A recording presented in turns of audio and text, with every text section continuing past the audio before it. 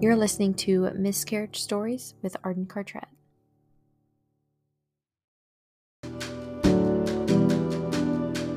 Thanks for joining me. I appreciate you having the conversation on this topic because it's one that comes up so often whenever I talk to people, and I don't have personal experience. I only have, looking at studies and reading blogs and things like that. And there's not a lot of information on it, which is really sad.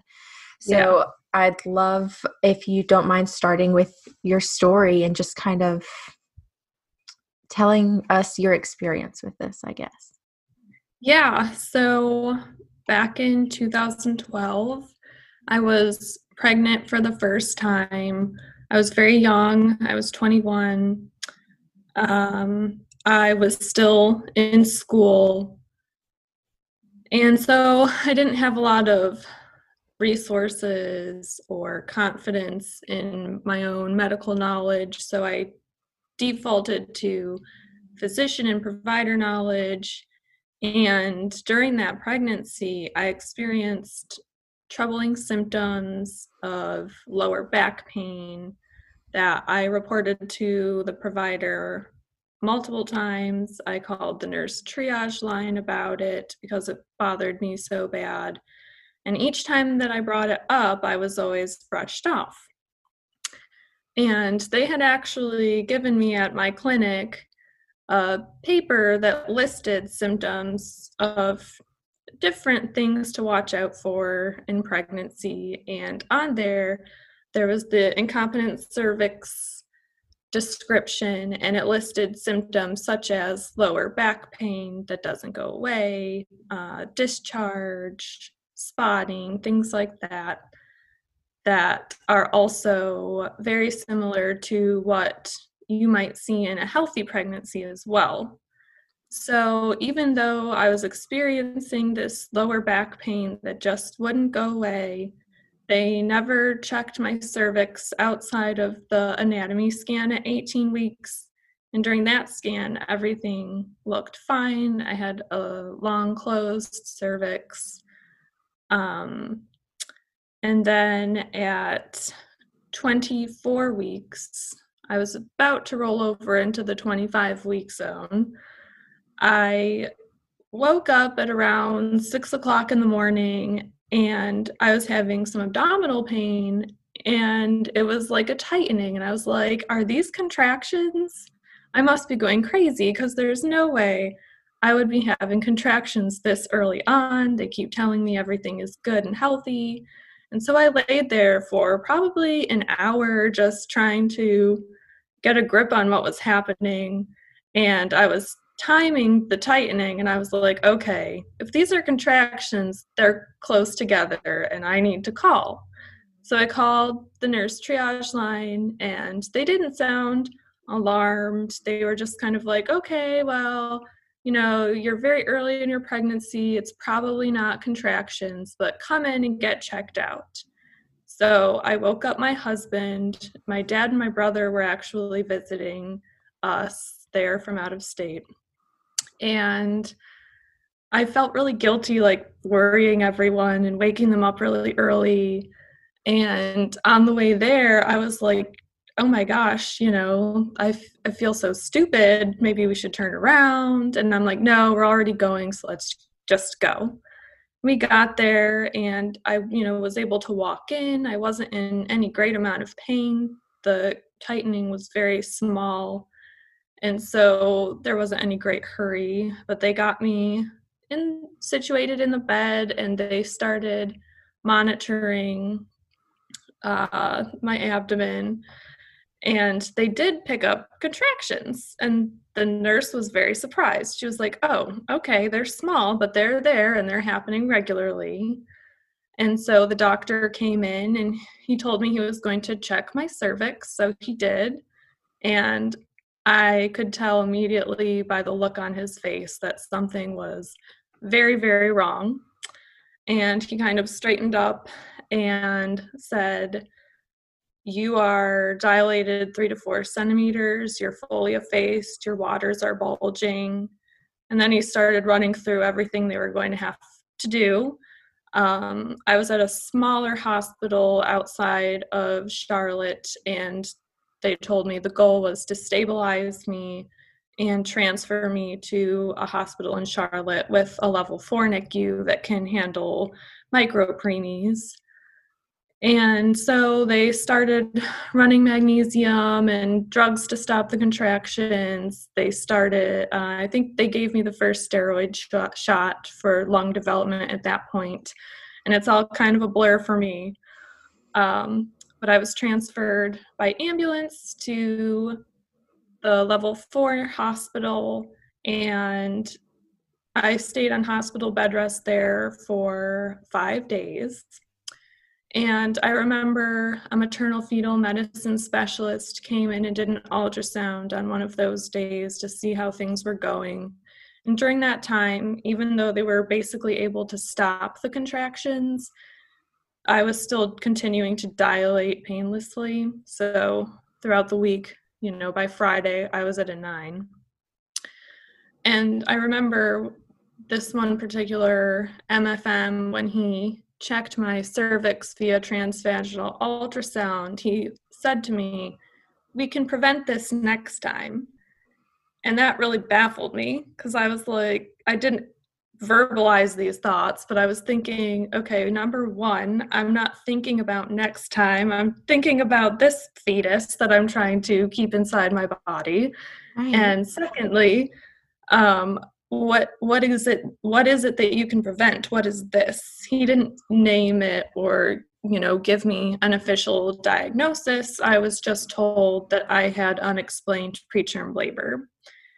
So then on the 5th day of hospital bed rest, my water broke and I delivered vaginally, and thankfully my daughter came out crying.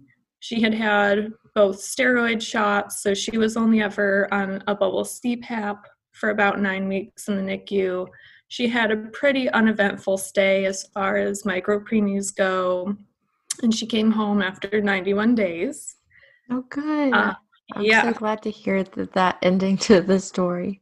Yes, I know we were very lucky, and that is not the case for a lot of people. So, very thankful. She's very healthy and vivacious.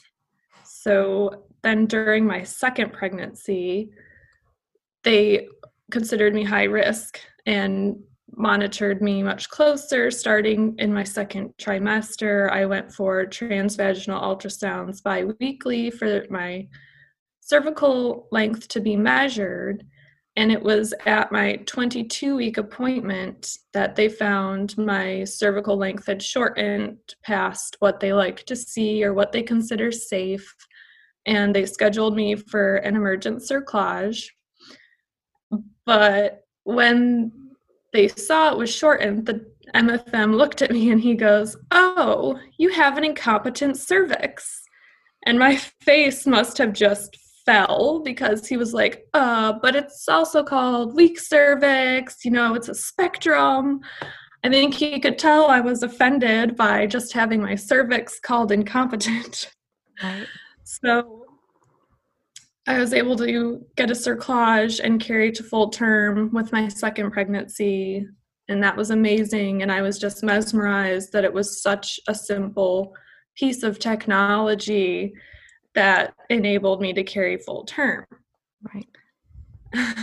So after the culmination of those experiences, and after studying health communication in undergrad and grad school, I really wanted to research this topic and figure out, why do they call it incompetent cervix? Where did this come from?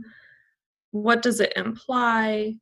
And so I wrote my master's thesis on the topic. It's actually titled "The Incompetent Cervix and the Good Mother," and it questions notions of what it means to be a good mother and how this diagnosis impacts the people that experience it.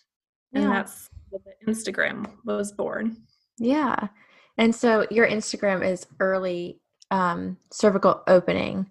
Mm-hmm. And that I never even thought to call it that. I know I talked on my Instagram about a client that I had who had um, a lot of high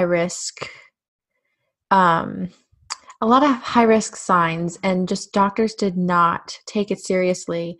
And it was very similar to yours, except for a different outcome, to where she also never heard the word incompetent cervix. She just Mm-hmm. heard, we're having issues with your cervix. And she still felt like she didn't have a reason for the loss because it doesn't name what's going on. And then incompetent cervix kind of puts the blame on the mom, right?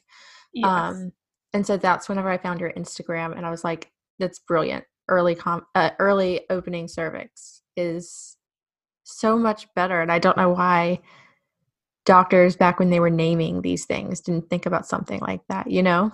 Yeah. Yeah. So I'm sorry for your friend and her experience.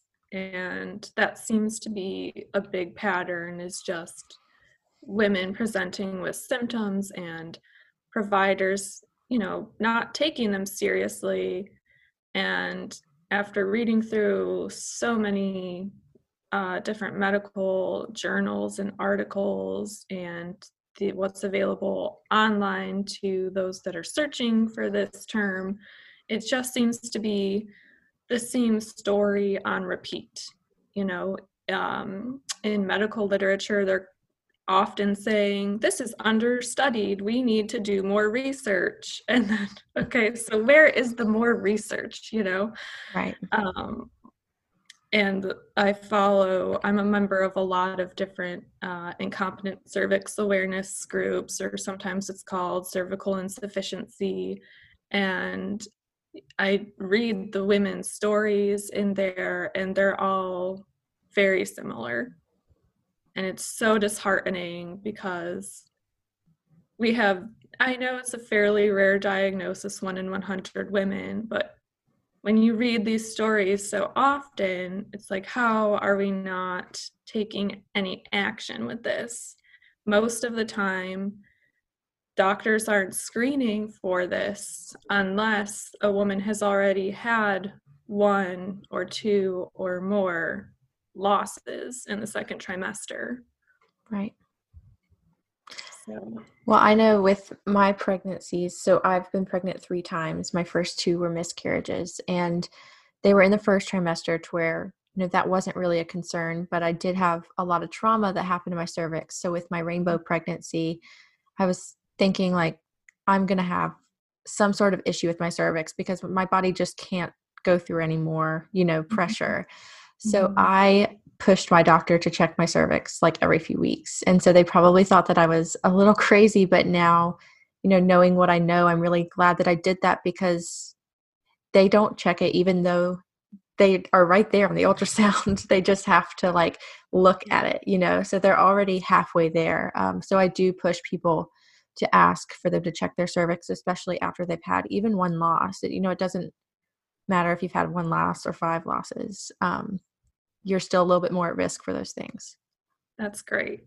And it's so unfortunate that that's what we have to do to, you know, tell people you are going to have to push for this. But I'm glad that there are doctors who will listen. For example, my sister, I was the first one of my 3 siblings to have children. And when my sister got pregnant, after a long journey with IVF and miscarriage, I was like, you need to ask your doctor to have these ultrasounds done. And thankfully, her doctor is great and agreed.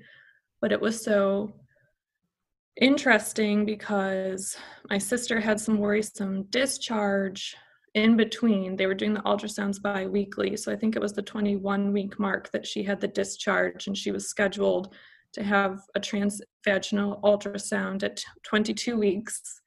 And she called and reported what was going on, and they were like, oh, don't worry about it, that's normal, even though we know watery discharge is a symptom of cervical shortening. And she was like, okay, all right, I'll wait until my appointment. That's next week. So she showed up for her appointment, and the doctor came out and told her, I don't think we need to see you today. You've been fine up until this point. Just, go home. And she was like, no, I'm not going home. I'm here. I've had these symptoms. You're going to check. Yeah. And so they did. And she was 2 centimeters dilated at 22 weeks gestation. So they sent her off to the hospital, and thankfully they were able to do an emergent cerclage because they were a little unsure with the amount of effacement and dilation that she had, if it was going to be successful. But thank God she was able to make it to full term. Yeah. That she would not have if she had not pushed the way she did. And it's so crazy that it's around the same time that, Yeah. even though the first time you caught it around 24, 25 weeks, you could have been dilating at 22 weeks to where you could have caught it at, 2 centimeters. I wonder, in any of your studies, have you seen a tie with genetics and with family members? And that's part of the understudied part. They have not found a genetic component or link, but there's got to be something there, because this isn't the only story that I've heard where sisters have had a similar complication around a similar gestation. My sister also was diagnosed with endometriosis, so that's a possible link. It could be a lot of things, but unfortunately the research just isn't being done. Which sucks because, somebody somewhere has to be passionate enough about it to want to do the work. I just don't fully understand that. There's tons of women in this community who would more than happy, be a subject and be like ultrasound every week to see what the growth is. So, the subjects are there. It's just the funding and the doctors interested in doing it really need to kind of step it up with that. Well, let's talk about your Instagram and kind of what you want to do with that. So, I know that in your bio you have that it's like a call to action on words like that. And I actually saved one of your posts because it was one I wanted to bring up on our call on why early cervical opening, because I thought that was really interesting. So you have the term early cervical opening was developed as an alternative to incompetent cervix insufficiency. The term ECO aims to describe the diagnosis while removing blame and gendered language. I can never say inefficiency without it's so bad. Cervical insufficiency and weak cervix are commonly used as alternatives to incompetent cervix, but these replacements are problematic as well. They both reflect larger socio-cultural assumptions that people are weak, that women are weak, insufficient, and incompetent. I recently heard the term dynamic cervix used, and while it successfully removes the blame from the individual, it does not adequately describe what is happening with the diagnosis as the cervix change through menstruation, cycles, pregnancy, etc. So I think that's so interesting how you list every other word that's used and how they're still so problematic. And I know I've said incompetent cervix because that's what it's known as. And every time I said it, I have a highlight up on my page, I cringe. I just hate saying the words out loud. It sucks. Yeah.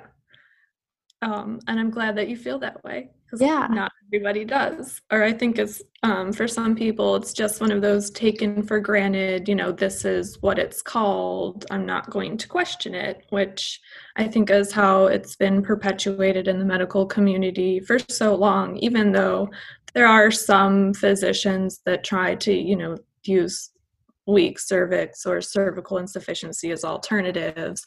But as you pointed out, I don't believe that those are going far enough to remove the blame from the individuals with this diagnosis. When I was doing all this research for my thesis, I just kept finding examples of how doctors are framing women as failures and positioning themselves as heroes. I also found, again, how this ties into a woman's sense of self and her identity as a mother. This diagnosis is just inherently filled with guilt. Right. It's a guilt-laden diagnosis. Not only the woman feels her body has failed her, we have this socially prescribed role that women are supposed to give birth and have babies and be good mothers, and oh, my body won't let me do that. What does that mean? What kind of mother am I? What kind of woman am I? And the medical language used doesn't help to change this. It most of the time, the articles that I read basically talked about the woman in third person. They made her sound very passive. They delivered the woman's baby. The woman didn't do the delivering, things like that. So that's an example also of how they silenced the patients. They never included any patient narrative. I only found one article in all of my research, and it was from, I could look up the year and tell you, it was from a while ago. It was not a recent article. And it was a provider saying, hey, maybe we should change this term. Maybe it's an extra slap in the face to the people experiencing this. And I was like, thank you. Why did that never catch on? Yeah. Um, People don't want to do the work because it's already have a name. People are already calling it something. It's a lot of work to undo it.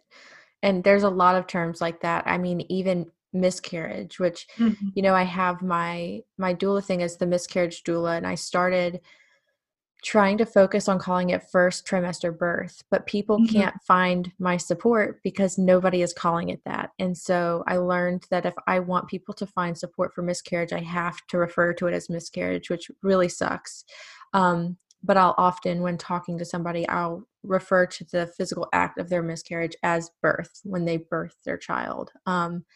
So it sucks that we live in a world where words are normalized to where we're kind of forced to use them so others know where to find Mhm. support and how to. It's insane to me.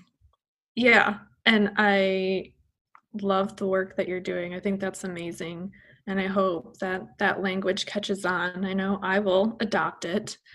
Um, As I will adopt yours, I've already I know I stutter through it, but I'm trying to retrain my brain to say something different. But I think that that is so important. And if however I can support you in that movement, I totally want to, because even whenever I looked up Instagram accounts with the term incompetent cervix, I still had such a hard time finding resources. And mhm, it's just it happens, even though 1 in 100 seems like, it seems less likely than the 1 in 4 that have miscarriage, but that's still a lot of people. mhm. Even if I mean, it's still people that's impacted by this. Do you Yeah. have favorite resources that you can share? And I'll Mm, link to them too with and that's I a can really I can great. also just put them in the show notes if you want to send me all the links and stuff outside Okay. of the call. I'm really happy to send you links. Yeah, I think most of the stuff that you're going to find online, it pretty much all says the same thing.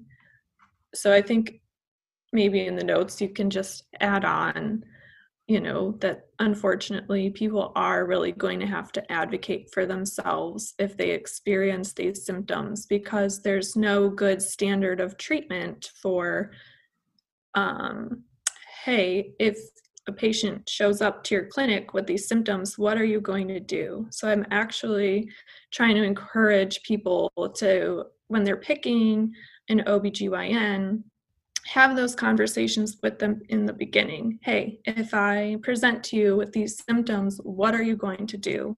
I want to know that you're going to take me seriously and you're going to check me and not make me feel like I'm crazy. Right. Um, No, and that's so a great point. I always tell people that because people are afraid that they're bothering their doctors, and it's like they're working for you. You're paying them, whether your insurance is covering or not, you're paying the insurance company. Like they're working for you. You have to advocate for yourself, and it really sucks that you have to do that, but in the long run, you'll be really thankful that you did. And yeah, that's not the first time that they'll have to advocate for themselves, because it's going to continue whenever their baby is here, and they'll have to advocate for their baby. So it's kind of like practice for the future. that's a really good way to frame it. So true. Um, yeah, so I will send you links to things that I've found. And then, oh, and today I wanted to tell you I'm wearing my little shirt that I'm going to post on my Instagram later. Oh It's my my gosh, eco that's so shirt. cute. Today is actually March 4th is Early Cervical Opening Awareness Day, which, most people still call IC Awareness Day. Yeah. So that's part of why I picked this date to do the interview. I was like, oh, how Yes. That is perfect. I love that. Are you going to be selling those shirts? Those are so cute. so it's actually partnered through someone else, and she will make them. Yeah. Okay, cool. I'll On definitely share a link whenever that's live. Because okay. people can't see it, but it says ECO and it has a uterus, Yes. right? And I Yes. I wear anything with a uterus on it because we Right. need to normalize that a little bit.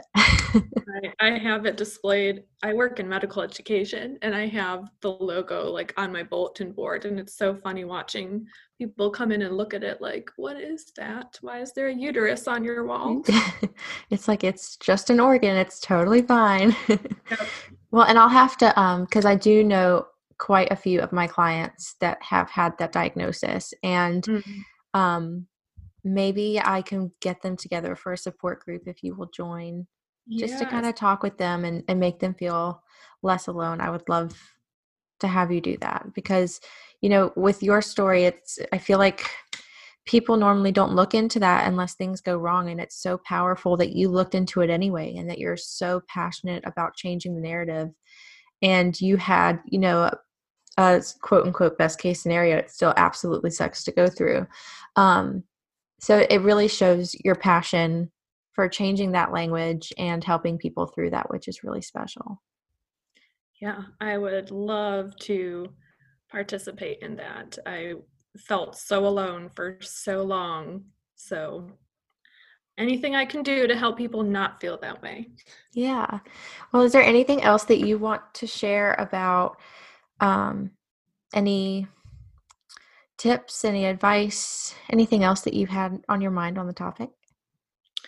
I think one of the things I didn't mention was just highlighting the fact that there is a really big racial disparity with the eco diagnosis. So we know Black women are more likely to deliver prematurely, and they also have a higher risk of developing um, eco. It's about, I think, a little over 2 times as likely to develop eco. So it's especially important for women of color to know about this and to pick providers that are going to listen to them, and if they present with symptoms, do the screening.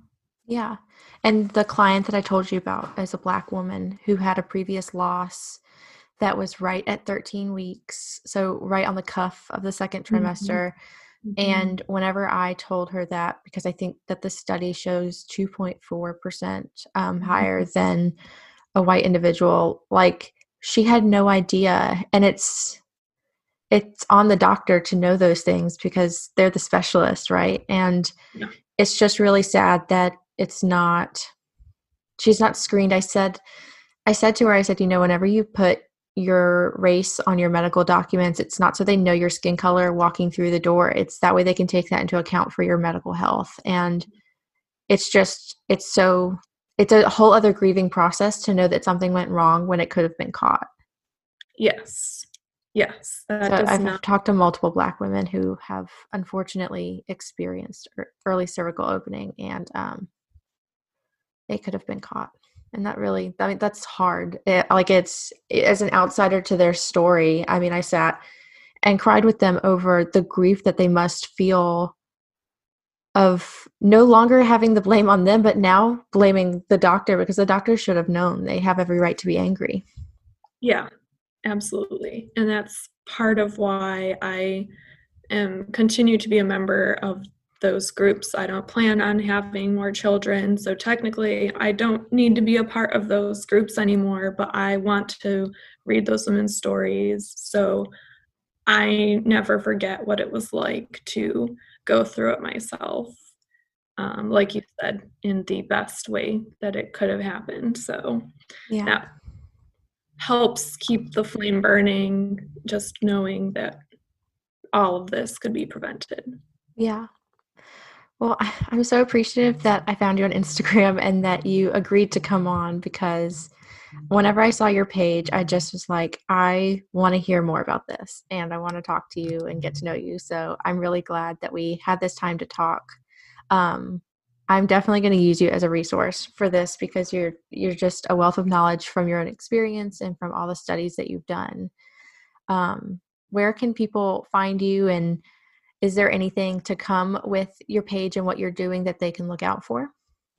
Yeah, so my Instagram handle is at early cervical opening with the little underscores in between the words. I had to check myself on that because I forgot that they were there.